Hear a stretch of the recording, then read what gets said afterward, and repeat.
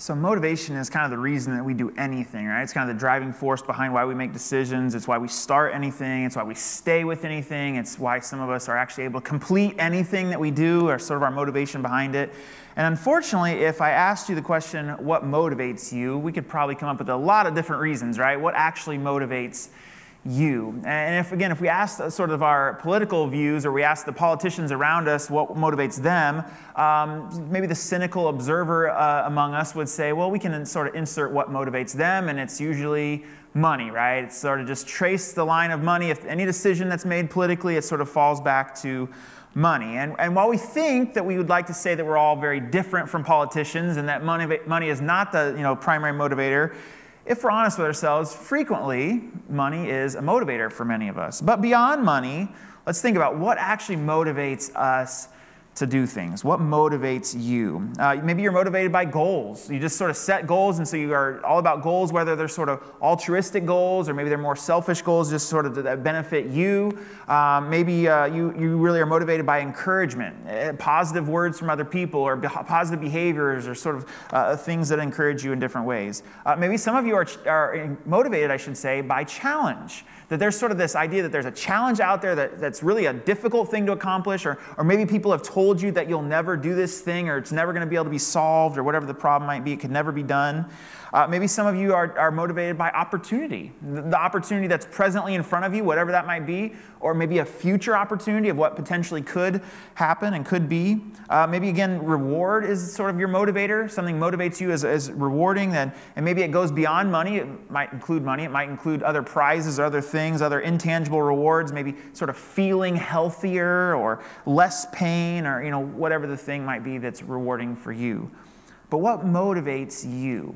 And then to join on to that, to kind of tie into the series, what motivates you politically? Because we probably have a list of different things that motivate us politically. There's different causes and different agenda items that we would really get motivated about supporting politically. But what actually motivates you? What are those things that actually motivate you?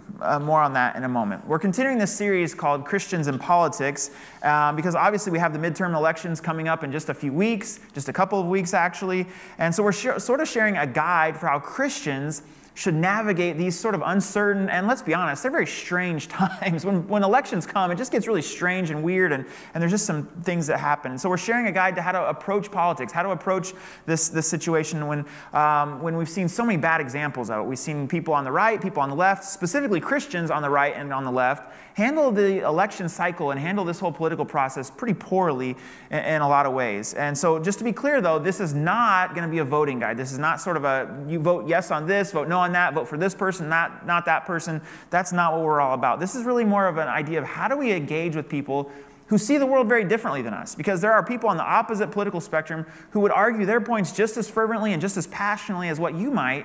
And so how do we sort of navigate those relationships? How do we navigate how to deal with those people? How do we navigate just being in relationship with people who see the world differently than we do? So on a foundational level, we said that Jesus demonstrated a posture, a tone, and an approach for how to treat people. And we need to sort of follow that. If we are Jesus followers, that's what we need to actually follow. So in this series, we're focusing on that sort of idea of our posture, of how do we handle people, our tone, the words that we say, the approach that we go to dealing with somebody and to talking with people about any sort of issue, but specifically in this season of politics, we're looking at that. So in week 1, we talked about how the behavior of Christians, unfortunately, in recent elections, sort of confirmed what many people who are skeptical about Christians believe, or skeptical about Jesus, that we really value this primary thing of winning. And then we also subsequently hate losing, and we really want to do everything we can to avoid losing. And so we said that Christians should have a different posture, a different tone, and a different approach to winning than politicians. That the natural political posture is to divide, whereas the Christian political posture should be to unite.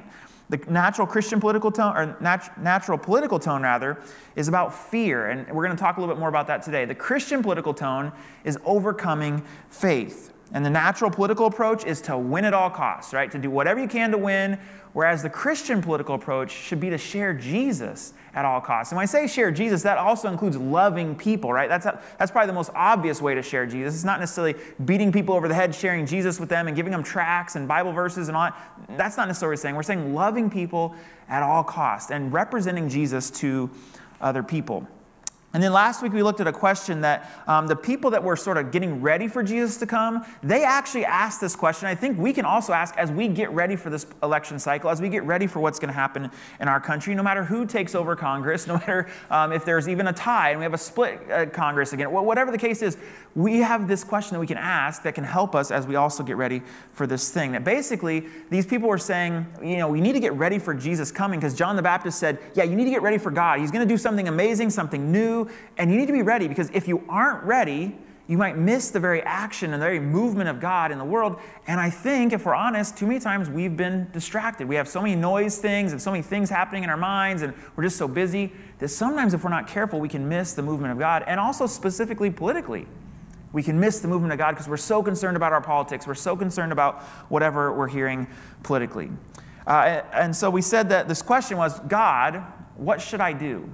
Not asking your politician, not asking your political party, what should you do, but asking God to sort of start our day focused with that mindset, that posture of saying, God, what should I do?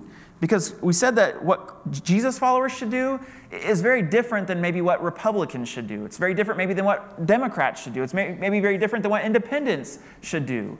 But asking God, initiating this question with God helps us to see what we should do. And so we said that our main point was Christians have a different call to action than politicians. And we've all sort of gotten those emails from politicians, or somehow you get on this list and you're like, I'm not going to donate my money, I'm not going to give my time, I'm not going to put up a yard sign, and whatever those calls to action they put in those emails. We have a different call to action as Jesus followers. It's very different than politicians, and so we need to make sure that we understand that.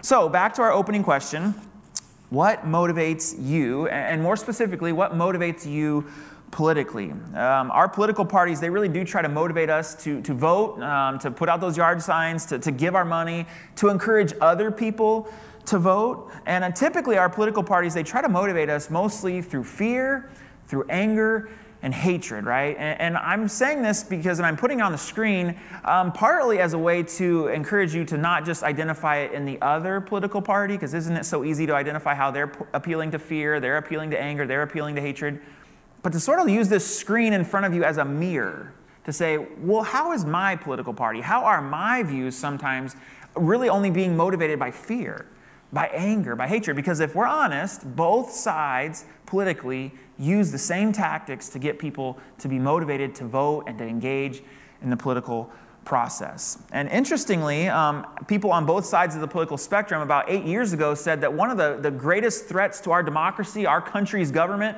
is that people are apathetic. They're not motivated to get involved in the political process. And interestingly, it only took a few years later for that to completely change, partly for a lot of reasons that we're not going to go into today.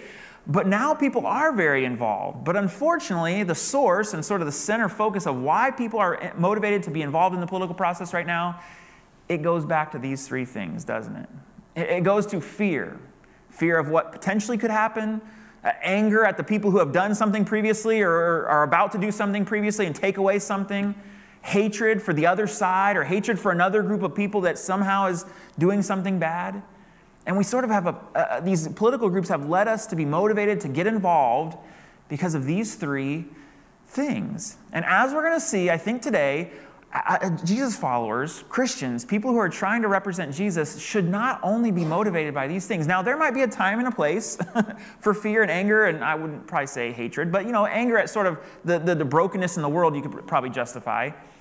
But this is not the primary. These should not be the primary motivators for anybody who is following Jesus. Because again, our posture, our tone, and approach should be different than the world. And this is one of those ways. What is our motivation? What is the reason that we're really getting involved? And so we're going to look at a story that I've actually used before, we've read before. Many of you are going to be very familiar with the story that we're going to talk about today. The story of Peter being called by Jesus and Jesus' first interactions with Peter. But I want us to take a look at it a little bit differently today, to look at what is the motivation that's sort of behind this. What is the ways that Jesus actually addresses fear and anger and the hatred that might be the motivating factors of a lot of our political movement in our country. Maybe not us, but maybe us. And let's be honest with ourselves about how those things might actually be motivating us to get involved. So we're going to start reading in Luke chapter 4. If you want to follow along in the Bible app, you're welcome to do that. We have the notes and verses there, but we'll also have all of them on the screen as well. So Luke chapter 4, so this is sort of, Jesus' early part of his ministry. And when he was first starting off, many people hoped, actually, that Jesus was not just starting sort of a public ministry, but that he was starting this sort of campaign for a political career. They were hoping he was becoming a politician, a king. He was going to take over with, political aspirations. And so many people sort of tried to direct him that way and wanted him to be that way. And they sort of viewed him as hopefully going to do those things.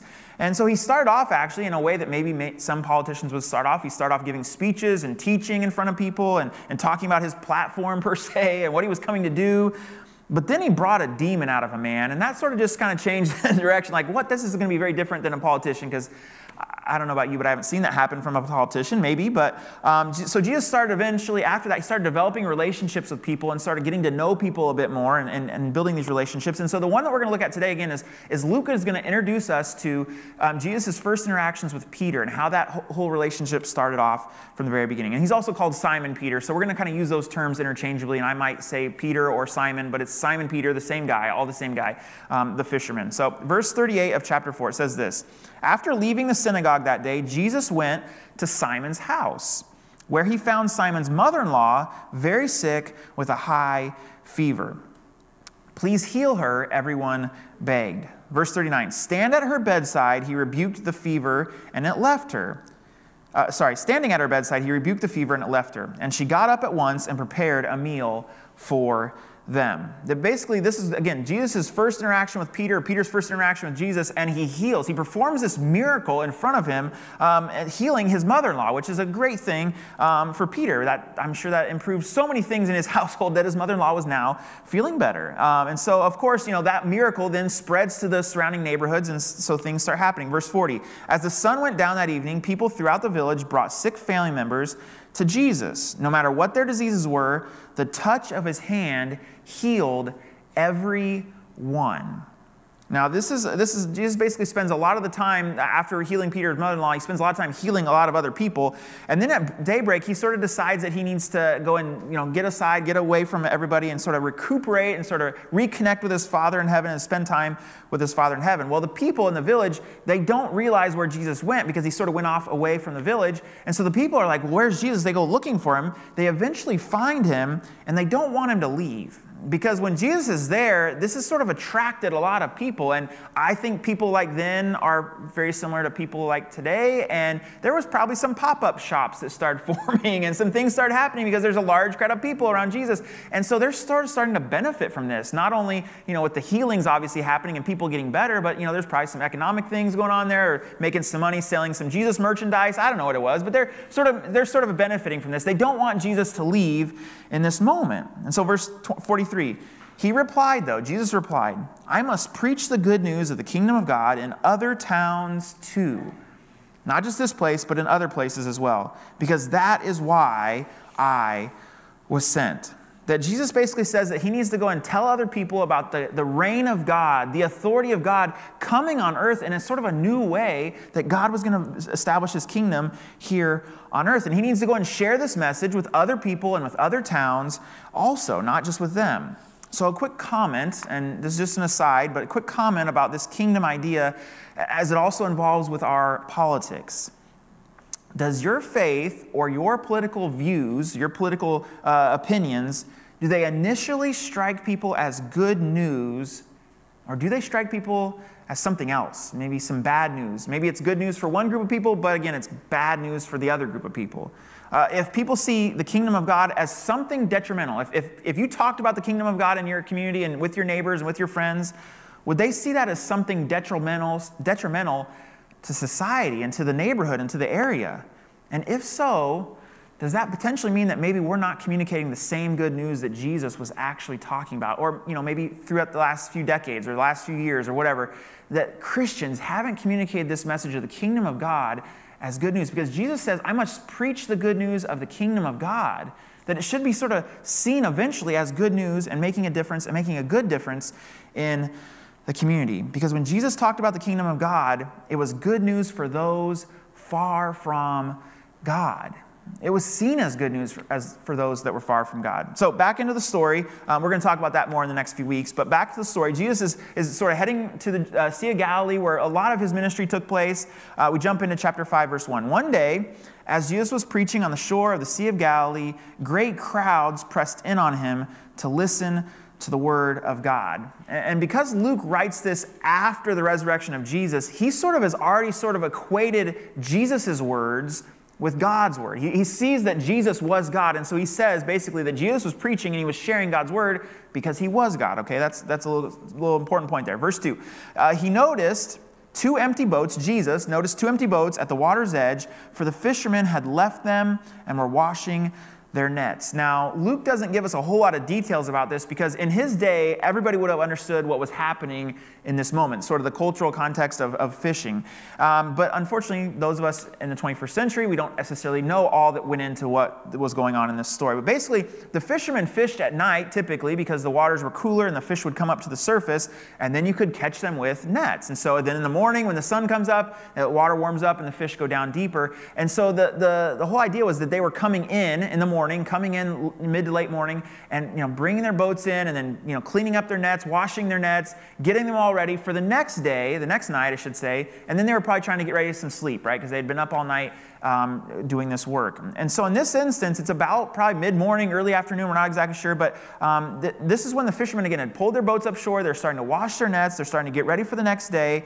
And then verse 3, stepping into one of the boats, Jesus asked Simon, its owner, to push it out into the water. So he sat in the boat and taught the crowds from there. So again, remember, this is Simon Peter who just recently before this, we don't know exactly how recently, but a little bit before this, had his mother-in-law healed of this fever thing that she had, and it was miraculous, sort of healing right there. And then Jesus interacts with Peter again, Simon Peter again, and asks him to take his boat out a little bit from the water so that Jesus was in the boat, could go a little ways from the crowds, and sort of create that amphitheater kind of thing of people on the shore, Jesus in the water, in the boat, out a little ways from that. And so basically, Peter sort of becomes, while being in the boat, he sort of becomes a captive audience, right? He kind of has to listen to Jesus. He doesn't really have a choice. He's sort of sitting next to Jesus, and it sort of brings a whole new meaning to falling asleep in church, right? It's kind of hard to do that when you're right next to Jesus, though. I don't know if you've seen this. There's actually a photo of Billy Graham. I tried to find it, but I couldn't find it today. A photo of Billy Graham preaching, like, the famous American preacher. He's preaching this amazing message, and then there's this guy in the back, sitting in the chairs behind, and he's asleep. You can just tell he's out cold, and that's in front of Jesus. But Peter in this moment, he really maybe can't fall asleep. He's right in the boat with Jesus. He's hearing Jesus talk. He's hearing Jesus preach. He's listening to what he has to say. Verse 4, when Jesus had finished speaking, he said to Simon, now most of us know what he's eventually going to tell Simon Peter to do, but in this moment, Jesus is going to ask something of Simon that is going to be a little bit surprising, I think, to Simon. And I think if you were in the moment with Simon Peter and hearing what Jesus is going to say, it's a little bit surprising. It's a little bit disturbing. It's also going to be maybe a little bit frustrating because you have to remember, Simon's probably a little bit tired. Not only has he worked the whole night and then brought his boats on shore and brought his nets on shore and cleaned them all up, and he's probably ready for bed, but now he's just listened to a whole sermon of Jesus's on top of that. And what Jesus is going to say next, it could very easily be like, well, I don't know why. And we're going to see that Simon does push back a little bit in what he's going to say. But what Jesus is going to ask him to do is to simply take a step to trust him. A step to trust him to do something that he's asking him to do. Continuing on verse 4. When he had finished speaking, he said to Simon, now go out where it is deeper and let down your nets to catch some fish. Again, this isn't necessarily impossible. It's not crazy. It's completely doable. And yet, it's also unreasonable. It's kind of a little bit costly for Simon Peter to do this because of what he's already done the night before and what he's already done this morning. And it's like, well, okay, but hold on, Jesus. Like, that's going to cost me something. It might cost Simon Peter the next day fishing because he's going to be too tired to actually, be attentive to what he needs to do fishing-wise. He's also going to have to probably redo everything that he just did. He's going to have to redo at least some of it, cleaning up his nets and doing that again, rewashing them. And not only that, he's going to have to do it later, which is probably going to be a hotter part of the day, nonetheless. But basically, this is also the point where I think Peter realizes, and somehow he has this vision, he has this ability to see that this is a point that could change his life. And he has no idea, obviously, he has no idea what's going to come after this. He's going to have no idea that later, like 2,000 years later, there's like a central city that has a basilica named after him, and all these people know who Peter is. Like, he has no idea that magnitude of how his life is going to change. But in some way, I think Simon does have some indication, as we're going to see from his response, some indication that if he does what Jesus is asking him to do, or maybe if he doesn't do what Jesus is going to ask him to do, those things could drastically change the trajectory of his life. And so Simon Peter tries to answer sort of politely and with some respect. He says, verse 5, "Master, we worked hard all last night and didn't catch a thing." Now, different cultures handle sort of conflict differently, right? Some cultures sort of are more upfront and just say, no, not going to do that, and don't skirt around it. Other cultures try to massage it a little bit and try to say some nice things, or sort of, the backhanded no, or, kind of the backdoor way of saying something they're not going to say. And Peter's maybe somewhere in the middle, but basically if we translate what he's going to say, I think he would say this is going to be a complete waste of time, right? This is not going to be helpful. This is not going to be productive. We already went fishing when you're supposed to go fishing, and we didn't catch anything when you're supposed to go fishing. And so why do you think that we would catch anything if we go fishing when you're not supposed to catch anything? And so this is going to, again, cost Peter some time. It's going to cost Peter some energy. It's likely going to cost him some money if he has a crew that he's going to sort of take out with him, or he's got to pay them in some sense. It's also going to cost Peter probably socially, because there's probably a crowd that at some level, some of the crowd that was just listening to Jesus is probably watching a little bit of what's happening. And so Simon Peter says again, "Master, we worked hard all last night and didn't catch a thing." Now this is where the turning point is. "But if you say so." And this is where I hope Peter's story sort of intersects with our story. Because in this moment, Simon Peter sort of has a crisis of motivation. What's going to be his motivation right in this moment with the next decision that he has to make? That there's going to be a cost to, again, doing what Jesus says or not doing what Jesus says. And so Peter's sort of wrestling with, well, what is going to motivate me? What's going to actually, lead me further? Maybe he's just recently thinking about how Jesus healed his mother-in-law, and he's sort of thinking about how amazing that was, that the miracle happened in his house to a family member of his. Maybe he's also thinking about this teaching that he just was sort of the captive audience to, sitting in the boat, hearing Jesus talk. Maybe he's thinking about how he's never heard anyone. We sort of see this in the gospel accounts of Jesus. No one's ever preached or taught with this level of authority, this level of certainty of what they're talking about.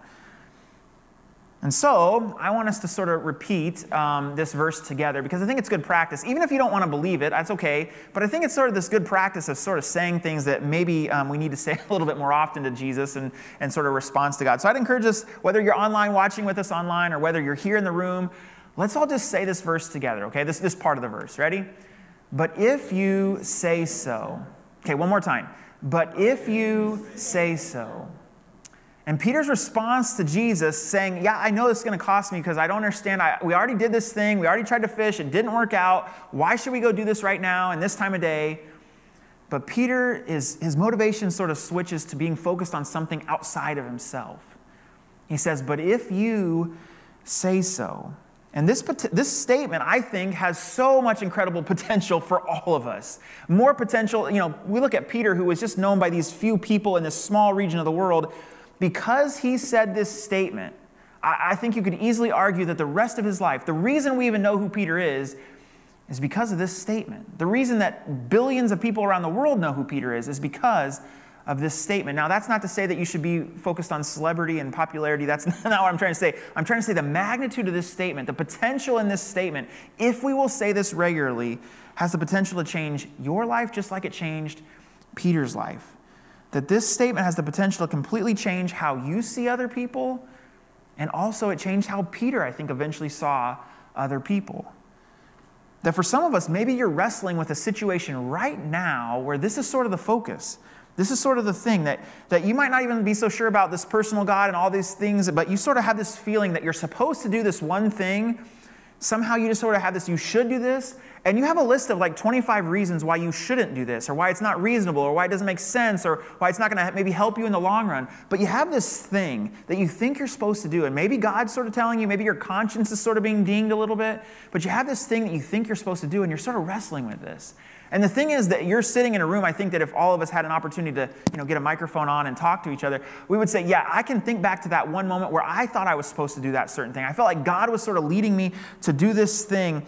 And I just think back, if I hadn't done that thing, I can't imagine where my life would be. Or maybe for some of you, you think, I did know that thing. I had that moment where I should have done that thing, and then I chose not to, and I just look back and have so much regret that I didn't follow what I thought God wanted me to do, that my motivation was somewhere else. It was about money, it was about career, it was about advancement. Again, none of those things necessarily are bad, but listening to what God wants us to do and doing what He asks us to do, it can be really incredibly life-transforming.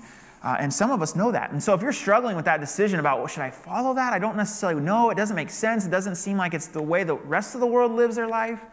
I would encourage you that could be the moment that God uses to change your life. And so if you will take that moment to say yes to Jesus, just like Peter does here, and give Him a chance to trust Him, to put a little bit of trust in Him initially, God could do something amazing with your life from there. He continues on, he says, but if you say so, Peter says, I'll let down the nets again. And so Simon Peter, he doesn't necessarily know all that's at stake, but he knows how to take this next step of what Jesus asked him to do. And interestingly, Jesus didn't ask him to take a huge, amazing step of faith. He just simply said, I want you to take this step. Now, obviously, if Jesus started off by saying, well, Peter, I want you to come follow me, but if you're going to come follow me, you're going to have to die. Initially, if that's what Jesus said, well, I don't know, maybe Peter doesn't take that huge, big step, right? But the first step that Jesus asks Peter to take is this small step to let your nets down, to go out fishing with me again at a different time. And I think sometimes Jesus does the same thing for us. He wants you to take this small step. It might seem big at the time, but it's a small step in the scheme of the bigger story of what God might want to do through you. And so, like Simon Peter, we have the ability to take whatever the step is, to look at the motivation of our lives and to say, okay, I'm going to follow what Jesus wants me to do as my motivating factor in my life. Continuing on verse 6. I'm going to read this from the NIV real quick, but I think it helps us. When they had done so. So Peter actually did this. Again, he probably had a crew with him. He had some sort of fishing crew with him. And when they had actually done this, so they actually followed and took the step that Jesus wanted them to do. And again, Jesus didn't necessarily just say, well, I want you to believe in me. That wasn't it. That was part of it, right? That was sort of built into the action. But Jesus wants them to actually take a step, of action. And so when they had actually done so, verse 6 again, at this time their nets were so full of fish that they began to tear. Verse 7, a shout for help brought their partners in the other boat, and soon both boats were filled with fish, and on the verge of sinking. Now, a quick question about this story that's kind of important, but why do you think Jesus would do this miracle in this moment? Because it's so easy to see the previous miracle, right? Like healing somebody, that has obvious, importance, right? Because it's actually helping a person specifically, dealing with some sort of problem. But why this miracle? And why the miracle involving nature now? Because it's not just people. This is actually like nature. Like somehow He's brought these fish at this moment when they're not supposed to be there, and they're just so many fish that it's just filling their boats. And I think this points to something that we need to make sure we understand about Jesus, that the point of Jesus' ministry was not just what He taught. He was a great teacher, but He was not only a great teacher, but it was also about who He claimed to be, that He claimed to be from God, that He claimed to be the Son of God. And that's an important point because Jesus actually was God. He's giving us the direction. He's the person that we can follow because He actually was God. And so He had authority over nature. He wasn't, again, just simply a teacher. He was something more than that. And so verse 8, when Simon Peter realized what had happened, he exclaimed, "We're rich," which is not really what he said, okay? What he actually said was, when Simon Peter realized what had happened, he fell to his knees before Jesus and said, "O Lord, please leave me. I'm such a sinful man." That basically Simon Peter is saying something that many of us have probably said to somebody else at some point, like, if you only knew the person that I am, if you only knew the person that I am on the inside and the things that I do when no one's looking, like he sort of knew that there was something broken about him. And yet, Peter says this to Jesus, and Jesus does know who he is, right? It's not if only you knew. Well, Jesus does know who Peter is. And maybe Simon Peter says this because he sort of assumed that God distances Himself from those who are hurting and broken and those who are sinful. And it would have been reasonable for Peter to assume that, to come to that conclusion, because the religious leaders of the day, that's sort of what they taught, that God distanced himself from sinners and people like Peter. Because those same religious leaders did the same thing, who they sort of represented God in some ways, and they would distance themselves from other sinners like Peter. And again, this is why maybe Luke includes this in the story, in his account, this sort of strange story that, to be honest, let's be honest, it makes it a little bit harder to believe in Jesus because this miracle thing happens, and yet it's sort of, again, pointing to the fact that we need to know that not only does God not distance himself from us, God actually comes close to us. God actually came close to us and came near to us through Jesus. He came so near that he went fishing with his buddies, right? I don't know how more close you can get as far as mostly a guy perspective, but ladies, you might be liking fishing too. That's a pretty close experience when you're fishing with your buddies. God came so near that he came to Matthew, who nobody liked, and didn't just say, like, I'm going to go do something with you. I want to go into your house. And he said the same thing to Zacchaeus, who lived in a ceremonially unclean house according to the religious standards. And he said, I want to go do this intimate thing of having a meal with you in your house. I want to be near to you. And in some ways, God has come so close to people that some of us, and the people in the day, they didn't even realize it was Jesus. They couldn't see it because he was so close to them. And when I think of that, I can't help but think of, unfortunately, guys, typically, when we go look in the refrigerator, sometimes we can't see the things because it's right there. And I don't know how many times I've heard other parents talk about this. You have to tell your sons sometimes to take a step back from the refrigerator so you can actually see the thing that you're wanting to get because you just can't see it. It's so close to you. And in some ways, that's the same thing that God did. God came so close to us that so many people have missed it sometimes. Because God actually wants to be close to those who are hurting and broken and sinful. He's not trying to distance himself from them. And we know our sinfulness, right? We know the things in our life that we're not measuring up to our own standards, let alone God's standard. And God has not come to distance himself from us. He's come to be close to us. And unfortunately, we'll hit on this in just a second, unfortunately, our political views and our political people and our political parties don't necessarily see the same thing, do they? They want us to distance ourselves from anybody who sees the world differently than we do. And yet Christians who are in politics have said the same things and saying we need to be away from those people, whoever those other people are. And both sides have done this and tried to distance themselves and say that, that's not the way God would do it. And maybe it's not. But God did not come to distance himself from others. God has come to be near others. So Peter says, "O Lord, please leave me. I'm such a sinful man." For he was awestruck by the number of fish they had caught, as were the other men in his party, the other crew members with him. His partners, James and John, the sons of Zebedee, were also amazed. But Jesus replied to Simon Peter. Again, motivation here. Remember, the motivations we talked about, fear, anger, hatred. Jesus replied to Simon, "Don't be afraid. From now on, you'll be fishing for people."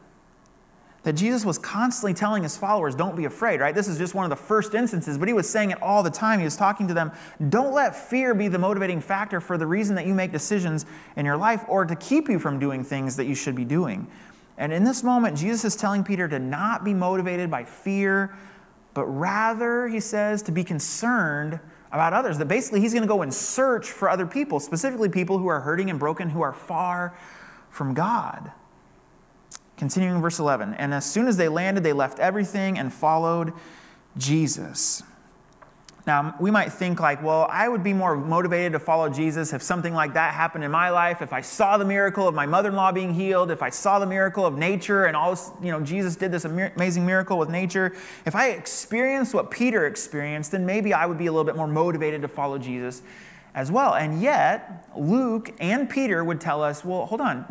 Actually, Jesus has done something even more for all of us as well as what he did for Peter in this moment. That Peter actually wrote a letter that survived antiquity and survived all the things happening in history, and we still have it. And he sort of looked back on the crucifixion of Jesus, and he tells us that our motivation to follow Jesus is sort of based on something very important. He says this in 1 Peter chapter 2, verse 23. He says, when they hurled their insults at him, he did not retaliate. Talking about Jesus, right? Again, this is after the resurrection and the crucifixion of Jesus. And this is a big deal for Peter specifically, but I think it's a big deal for all of us because how many of us want to retaliate, right? Like it's not a hard thing to want to retaliate against somebody who wrongs you or throws insults at you. And yet, Peter's the specific example here. Peter's writing this. He retaliated a lot, right? We have a lot of moments just even in that last few hours of Jesus' life where Peter retaliated against somebody when they're insults and doing something to Jesus. He even thought he was doing something to protect Jesus, right? And yet, later on, he realizes when they hurled their insults at Jesus, Jesus did not retaliate.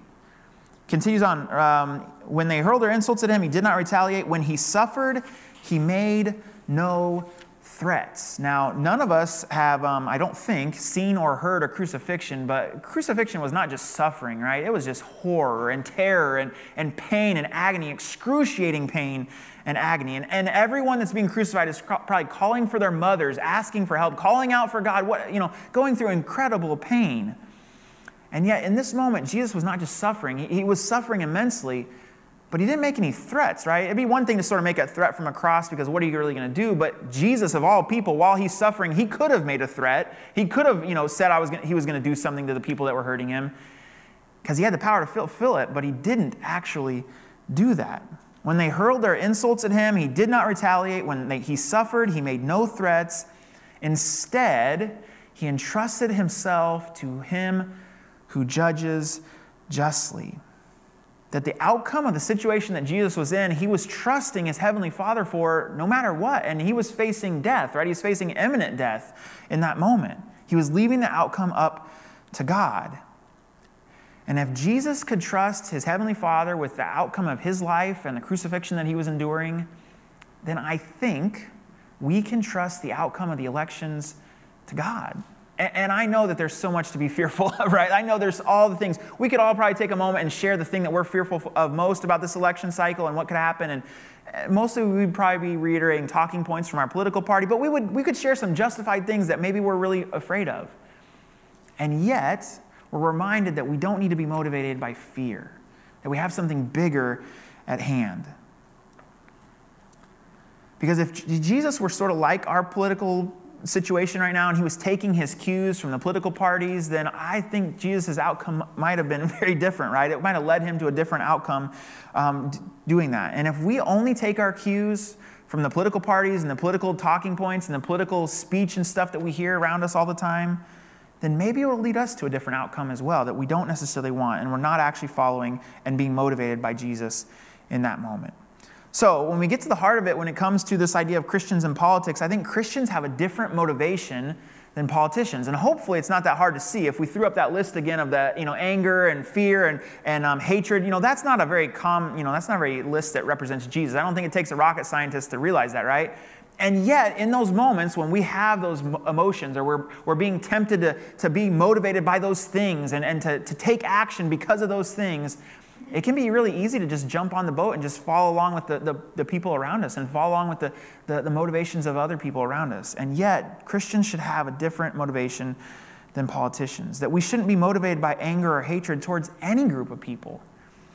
We aren't motivated by distancing ourselves from sinful people or distancing ourselves from anyone. We should be motivated to go towards other people because that's what God did. That's what Jesus came to do and demonstrate for us. We aren't motivated by fear of what another person could do, of what a political cycle could do, of what could happen if this thing happens. We aren't even motivated by fear of our own sinfulness, of what we could do in that moment. We should be motivated by relationships and by connecting with other people. That the actions of Christians, unfortunately, many times have distanced ourselves from certain people because our political party told us to do that. It wasn't because of what Jesus told us to do. And yet we see from Peter that we should do something a little bit differently. We should say something a little bit differently. But if you say so, remember, he's talking to Jesus. He's addressing Jesus. He's saying, but if you say so, I'll do something very different than my political party. If you say so, I'll donate my money in a very different way than supporting some candidate. If you say so, I'll live a different way than what my party wants to do. I might even go on to the other party and support their thing. I might even jump side. I'll do what you say so, Jesus, because I'm following you. I'm taking my motivation from you, Jesus, not from fear, not from anger, not from hatred of anybody else. That Christians should take our cues, we should take our cues from Jesus, not from politicians. And we should follow Peter's situation. That, it might cost us. People might look at us a little funny. People from our own party might look at us a little funny because we're not just following the party line and everything. It might not make any sense. I might never be able to explain this to my friends. I might not be able to justify it in some way. But if you say so, Jesus, but if you say so, I will follow what you want me to do. And if we do that, again, we have the opportunity, the potential to do something so much bigger than just win an election, so much bigger than just winning a side of Congress or having more seats than the other party. Peter sort of tells us what we could be a part of sharing the good news of Jesus. He says this in the next verse of his letter. He says, he personally, Jesus, carried our sins in his body on the cross so that we can be dead to sin. This is the good news that we get to share, something so much more powerful than whatever political thing might be. He personally carried our sins in his body on the cross so that we can be dead to sin and live for what is right. And by his wounds, we are healed. There's things that need to be done politically. There's ways that politics can help heal things. I'm not saying there's not. But we need to take our primary motivation from Jesus and following what he says before we take the motivation of whatever our politician or our political party is trying to motivate us to take action. We take action because Jesus took action. We take action because we're following after him and because he said so.